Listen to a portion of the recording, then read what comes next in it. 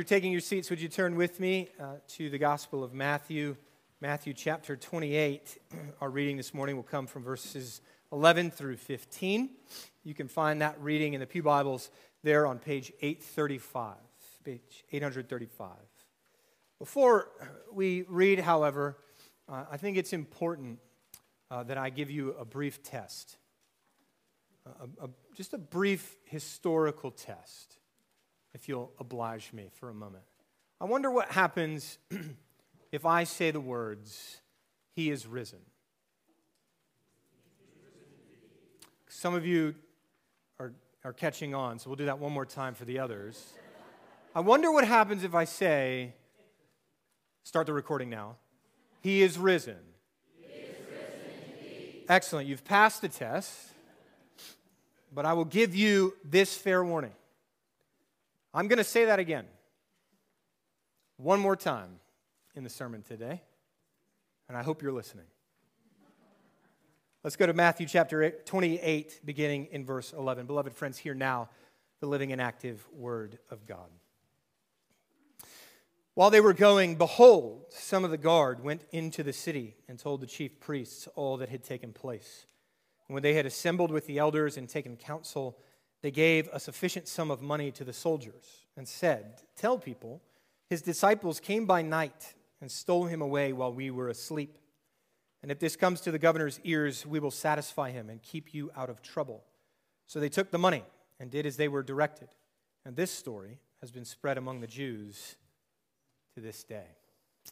Indeed, man shall not live by bread alone, but by every word that comes from the mouth of God. Let's pray to him that he would nourish us today. Our Father in heaven, we pray that as we come and we read of an insidious lie, a lie that even to this day continues in the world, we pray that this, your holy word, would move in our hearts to tell us, indeed, Christ is alive, that he is at your right hand, and that he is coming again. Give us confidence in that truth today. We ask it in his name. Amen. Everybody's got a favorite word, I think. We've got this book at my house called Word Collector that I read to my children. It's all about a young boy who writes down words that he finds interesting. And by the end of the book, he sort of scatters them to the wind so that other children would learn to love words. It's something that we want our children to love and enjoy. A few years ago, I heard a word, though, that it'll be difficult to top in my life. And that word is simply scuttlebutt. You ever heard this word? Scuttlebutt. I love this word. The reason I love this word is because it's one of those words that just sounds horrible. Because it describes something horrible. It's one of those words that it sounds like how we're supposed to understand the thing it describes. That's why I love this word. This word comes to us from the 19th century when sailing ships would take months to cross oceans. They would need fresh water. And so what they would do is they would scuttle or break a barrel or a butt and put fresh water in it and a cork at the bottom so that you could uncork it and have drinking water. And so what would happen when you did put that on a ship? Well, men would go and gather around it, and what would they do? Gossip. They'd tell rumors. They would tell each other stories. They'd talk behind each other's backs.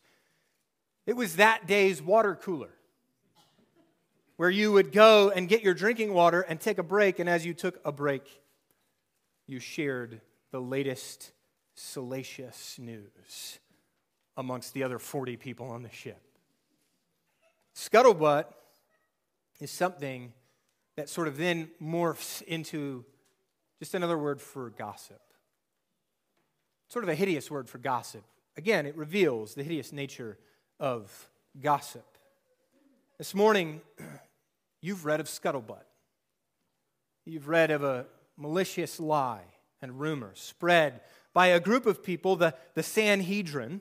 You may remember from a few weeks ago, the Sanhedrin is just the collective of 71 or so men in Israel who were sort of the supreme court of the time, who would handle all matters of Jewish law at the highest level. And they were comprised generally of Pharisees and Sadducees. And at the time of the writing of the gospel, the Sadducees were the priests. They were the ones who had the council sort of under their control. The high priest would have been a Sadducee at the time. And so you see that in verse 11, where we begin is in the audience of the chief priests, telling them, the guard telling them what has happened. And so the Sanhedrin, the leaders, those who are supposed to be above reproach, those who are supposed to handle the weighty matters of the law, we see them engage, sadly, in scuttlebutt. And the scuttlebutt they tell is simple, it's believable, it's compelling because of its simplicity and believability. It's that the disciples just came and stole the body and hid it somewhere else. And everything they're telling you is just made up. And yet, if we reflect a little longer on the details that Matthew gives us in the gospel, I think actually what we're going to see instead is that the scuttlebutt isn't simple. It's not believable. In fact, it's quite the opposite. And so I want you to know today that despite the scuttlebutt, the Sanhedrin spread, Christ the Lord is risen indeed, that he is alive, and that you can have confidence in that truth because this scuttlebutt has at least 3 glaring holes in its veracity. The first hole in the scuttlebutt is that it is incomprehensible. It doesn't make any sense. And there's really 3 sort of sub-reasons why it doesn't make any sense. The first is that it deals with the Roman guard. And the Roman guard would never have admitted to falling asleep on duty. Now, before we go into that, I know that there are differing views as to precisely who guarded the tomb, who was outside. I just want to tell you, obviously, I've said it already, I take the view that it is the Roman guard. And I take it for a variety of reasons. If you want to hear more of those reasons, tune into Watering Seeds, our podcast on sermons later this week. I'll give more, I'm sure. But let me just give you 2 briefly why I take it that way. If you go back to chapter 27, in verse 65, we read that Pilate said to the Sanhedrin, who were requesting a guard, "You have a guard of soldiers. Go make it as secure as you can." You see there in the footnote that it says, "Take a guard." The question really becomes, did Pilate give them one, or is he dismissing them and saying, well, you have one, take care of it yourselves? And I take it to be that Pilate is giving them one because the word he uses for guard is not a Greek word at all. In fact, it's a Latin word. It's the Latin word custodia, where we get our word custody. This is how a Roman governor would have referred to Roman troops. But the second reason is, if you look at our passage in verse 12, you see that the Sanhedrin gave a sufficient sum of money to the soldiers. And if you go back to Matthew 27, verse 27, you'll see that that word appears again as well, when the Roman soldiers were the ones mocking and beating Jesus before his death. And so for those 2 reasons, among many others, I take this to be the Roman guard, which I think highlights the incomprehensibility of this scuttlebutt. It really shows the ridiculousness of what the Sanhedrin are trying to pull off. Right? They're giving a lie that Roman soldiers fell asleep while they were told to guard something. And the reason that's incomprehensible, it's truly unthinkable. Because for Roman soldiers, falling asleep on duty meant sure and certain death. And if they didn't die, it meant that they would never have been accepted back into society ever again. One Roman historian details out what happens when you fall asleep on duty as a Roman soldier. He says that the tribune on duty takes up a stick and he barely touches the condemned man with it. And then everyone in the camp beats him with sticks or hurls stones at him as he passes. And in most cases, the condemned man does not make it out of the camp alive. But even if he did, there would be no safety for him. How could there be when he is forbidden to return to his homeland? And no member of his family would dare give him shelter.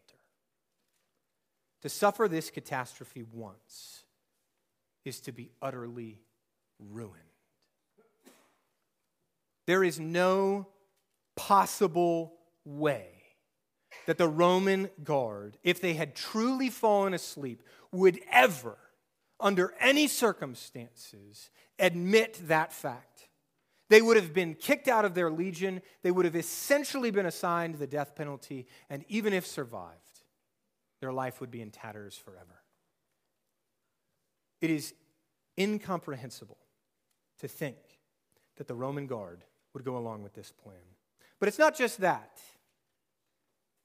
It's also incomprehensible to think that the disciples could pull off such a heist. You know who we're dealing with. You've met these men through the gospel. You've met these men who can hardly do anything Jesus tells them to do. And the one thing they're good at, fishing, we actually find them failing at until Jesus works a miracle to give them fish. No disrespect to my brothers who are the disciples, but they simply don't have the tools, the expertise, nor the ability to do this. But even if they somehow did, even if they had just simply pulled the wool over all of our eyes throughout the entire Gospel of Matthew, it is unthinkable that they would be free. These men would have been arrested and beaten until the information of where the body was came out. Think about it. They flipped Judas with 30 pieces of silver. How quickly do you think one of the other 11 is going to flip if they stole the body? It's unthinkable. Because if you go to Acts 5, in Acts 5, we see that the Sanhedrin actually have them arrested. They actually have them in custody. They have them, and they let them go. Rather than making them produce the body, just produce the body and this goes away. Just give us the body again, and it's all over. And they have the disciples, and they don't even tell them to give them that. But if you're not convinced yet, there's one more reason this is incomprehensible. And it's because the Sanhedrin could not possibly have promised protection from the governor. You see that when the soldiers come, the Sanhedrin bribes them, and they tell them the scuttlebutt, and then they say in verse 14, if this comes to the governor's ears, we will satisfy him and keep you out of trouble. We'll ensure that that thing that we read from the Roman historian Polybius, that'll never happen. We'll handle it. Now, I'm not saying they don't believe that they can. I'm saying they actually can't. They're a bit too big for their britches. They think their power is far beyond what it actually is. And so they think they can convince Pilate to drop it, but any Roman soldier would have known in this farce that there is no possible way out of this. And the Sanhedrin cannot protect them. But notice in these points of incomprehensibility, notice the truth between all of them. Notice what the Sanhedrin actually admit. Did you see it? In the scuttlebutt, they say, the disciples came and stole the body while you were sleeping. What does that mean, my friends? That even the Sanhedrin admit that the tomb is empty. That there is no body where Jesus' body once was. That the stone was rolled away and the seal was broken. and that Jesus Christ was not where they left him last. They give up the most crucial point in their scuttlebutt, that the tomb has nothing in it. Nothing at all. And so I think we actually see the incomprehensibility of the scuttlebutt points to the comprehensibility of the resurrection. I think that far from being sort of this fantastic story that dead people don't come back to life, that's ridiculous. We actually see the details of the story, even the details of their lie, point to the fact that the resurrection makes a whole lot of sense. Often, the resurrection, even today, is laughed off for that reason, isn't it? Which one of us has ever seen a dead man come back to life? Which of us would ever say that someone who is rotting in a tomb for 3 days could come out?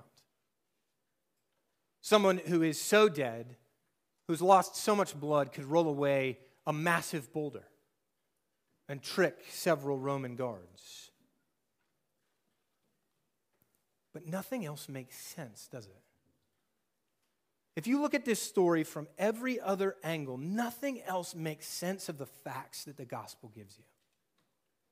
That there was a man named Jesus of Nazareth who walked on the earth for 3 years, saying he would defeat death, that he would die, and that he would come back to life. And now, in our story, at the end of the gospel, suddenly no one can find his body. They know he was dead. They crucified him. He died faster than most people. They knew he was dead. They laid him in the tomb. They sealed the tomb. But even if he didn't die on the cross, he would have died from his wounds because he didn't have water. He didn't have food. He didn't have anything in there. But the most crucial thing is that nobody is trying to find him. Nobody is trying to find where Jesus is. And that's because, notice, that the Sanhedrin don't disbelieve the story the soldiers told them. They just don't want it to be true. That's crucial. Because that tells us that the resurrection is not a conspiracy theory. It's not a denial of reason. It's actually the opposite. It's the denial of the conspiracy theory of the Sanhedrin. And it's the affirmation that all of the facts simply point to one reality, that Jesus is not in the tomb after years of saying he wouldn't be. And so often, the most simple explanation is the correct one. Friends, we've been told the answer. He would rise again. And sure enough, he did. That tells you today that there is a God of life, a God who cannot be restrained by death, and his name is Jesus Christ. There is no other name under heaven by which man must be saved than Jesus Christ. And there is no better reason than the resurrection for that tomb to have been broken open and emptied. There is no better reason than the miracle of the resurrection for nobody to be able in 2,000 plus years to produce a body and put this whole thing to bed. But it's not just that the scuttlebutt is incomprehensible. There's another glaring hole. Secondly, it's that the scuttlebutt is incompatible. Right? If you go back to Jesus' trial, the Sanhedrin tried to show that Christ was leading a rebellion against Rome. You remember this? Their chief complaint was that Jesus called himself the King of the Jews. We have no king, they say, but Caesar.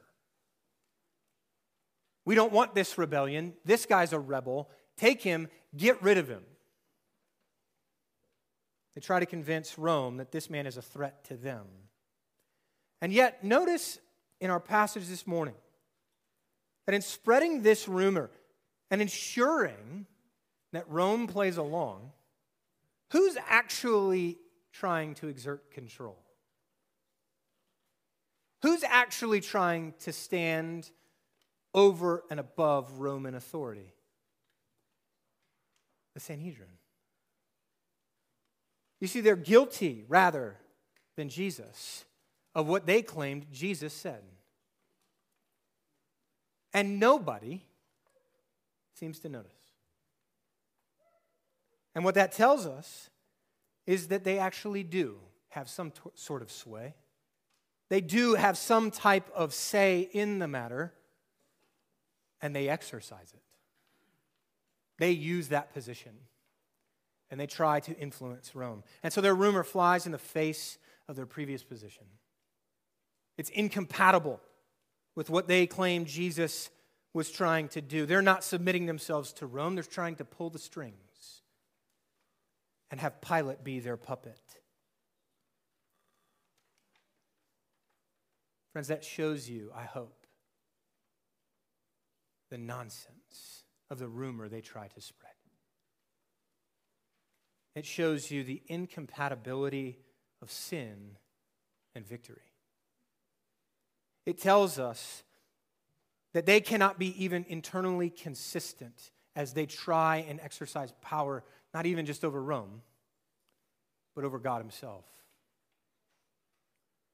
And the resurrection tells you and me today, tomorrow, and every single day thereafter that sin will not have victory at all. But Jesus will. And Jesus has, and he has today, power over sin and death by his victory. You see, the Sanhedrin, they lie, they bribe their way to Jesus' death, and yet, by God's providence, it only makes it worse for them. They never get what they want, do they? Even in Acts 5, where I told you that they arrested the disciples, they don't get what they want. They say, stop preaching Jesus. And what do the men do? Continue to preach Jesus. No one can stop it because only Jesus has victory. The resurrection is not just merely to intellectually prove that the Pharisees and the Sadducees, the Sanhedrin, were wrong. It's to prove that sin and evil and wickedness can never have what it wants in the end. It can never have you. It can never have dominion and power and your ultimate destruction. Because Jesus Christ is alive. Lies will not win because sin and victory are incompatible. I think we're compelled by this reality, regardless of if we believe in Jesus or not. Maybe you're sitting here and you don't believe in Jesus. That's okay. We hope you stay. And maybe you're thinking to yourself all sorts of ways in which you might respond to how I'm describing the resurrection to you. And I'd love to talk to you about it. But there's something that I think you and I can agree on. And that is that you and I both want good to triumph over evil. You and I both want wickedness and what I would call, what the Bible would call sinfulness to go away. Let me give you an illustration of that. When my wife was in college studying reading education for children, she had a reading literature professor who made them read sort of the great children's books and give presentations on them. And I forget exactly how it happened, but in God's providence, my wife ended up with the Chronicles of Narnia. And the professor tells this story. When Madeline gave her presentation, she tells this story that she initially read all of Narnia and loved it. She thought it was fantastic. She thought it was sort of the pinnacle of children's literature. And it might be. And then, as professors do, they go and they read about the thing they just read about, right? And suddenly, everything's bringing up this guy named Jesus. That Lewis wrote an allegory to the gospel. Would you believe me if I told you that now she hates Narnia? She dislikes it immensely. You see, friends, everybody wants the gospel to be true. Everybody loves the story of good triumphing over evil. Everybody loves Narnia. But very few of us want it to be Jesus. Very few on this earth are willing to submit themselves to Jesus, who promises exactly that, who gives exactly that. And so if you're here today and you don't believe in the resurrection and instead buy into some type of scuttlebutt, let me tell you that what you desire, what you want to have, the triumph of good over evil has already taken place. Because even his enemies admit the tomb was empty. Even those who hate him and revile him can't show you his body. Friend, if that is you today, you can have the gospel simply by submitting yourself to Jesus. For his burden is easy and his yoke is light. Your life can know hope because Jesus Christ is risen from the dead. And that's the good news of the gospel. That's the third glaring hole in the scuttlebutt. Ultimately, the scuttlebutt is inconsequential. This is the good news, that even the Sanhedrin, who admit the tomb is empty, admit something more than just that they've lost the argument. They've admitted that they have no control, that they have no power. They admit that they have no explanation for how Jesus Christ has risen from the dead. And so they send out this rumor. They don't admit that Jesus has risen from the dead. Instead, they ignore the facts while even believing what the guards tell them. And they go and they spread this rumor. But friends, while they do and say whatever they want, what's in the tomb? Nothing. While they try to get you and me to believe today that Jesus Christ never rose again from the dead, friends, what is in the tomb? Nothing. People can say or do whatever they want about Jesus, but it does not change the facts. It does not change the truth that Jesus wasn't there. It does not change the truth that Jesus rose from the dead. And so the rumor proves, as we read the rest of Scripture, to not matter. To be totally and utterly inconsequential. We get to see the power of the Sanhedrin dissolve before our very eyes. All for the sake and the power and the glory of Jesus Christ. The resurrection, on the other hand, is immensely consequential. The fact that Jesus rose again from the dead has so much meaning and so much power. And so even today, people can tell you whatever they want. They can tell you whatever they want you to believe. They can spread whatever rumor it is that they've heard from somebody else and somebody else. And they may not even be intentionally malicious about it.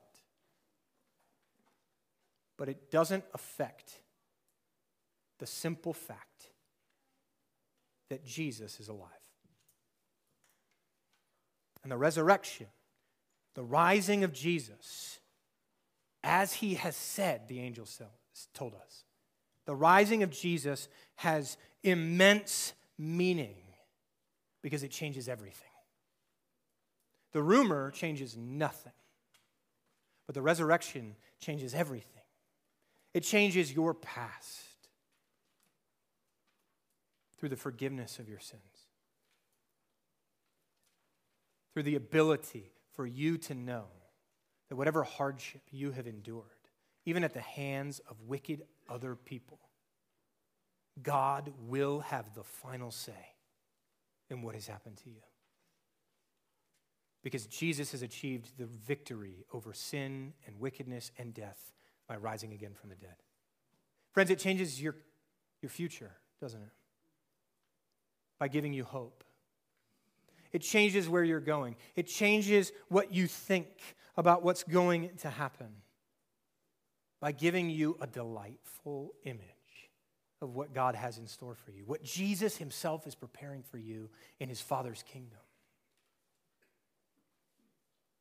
But don't overlook the simple fact that it also changes your present. It changes who you are right now. That despite what the world has told you about not just Jesus, but about yourself, is not true. That the scuttlebutt you've heard, the hurtful words that have somehow gotten to your ear, the Lord God thinks nothing of the sort about you because Jesus Christ is alive.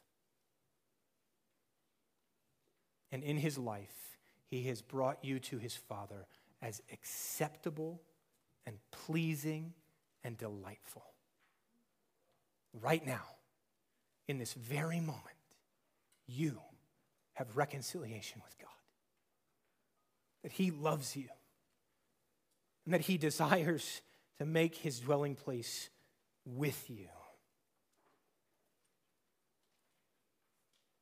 So as Pastor Sean said last week from the Apostle Paul, yeah, if the resurrection's not true, we above all people are to be pitied. Above all people, we experience shame. We are fools. But I'm here to tell you today, it is true. The scuttlebutt is incomprehensible, it is incompatible, and friends, it is gloriously inconsequential to the truth of the fact of the matter. It's not just because of the history. It's not just because I think it's the Roman guard. It's not just because of Latin and verbs. It's not just because I can tear apart this intellectually and logically. And so can you. It's true because it happened. It's true because Jesus is alive. And it's true most of all because God in his word affirms it to you. God tells you in no uncertain terms that Jesus Christ is not dead. And so it is the height of my joy and privilege to stand here and to tell you all with the fullest confidence and certainty that he is risen. Let's pray. Father in heaven, nothing compares to this. Nothing compares to our Savior being vindicated and those liars and enemies being completely and totally impotent to do anything. Father, thank you for your word. Thank you for your servant Matthew to record these words. Give us this great and glorious confidence in those words, that we would know that the rumor makes no sense.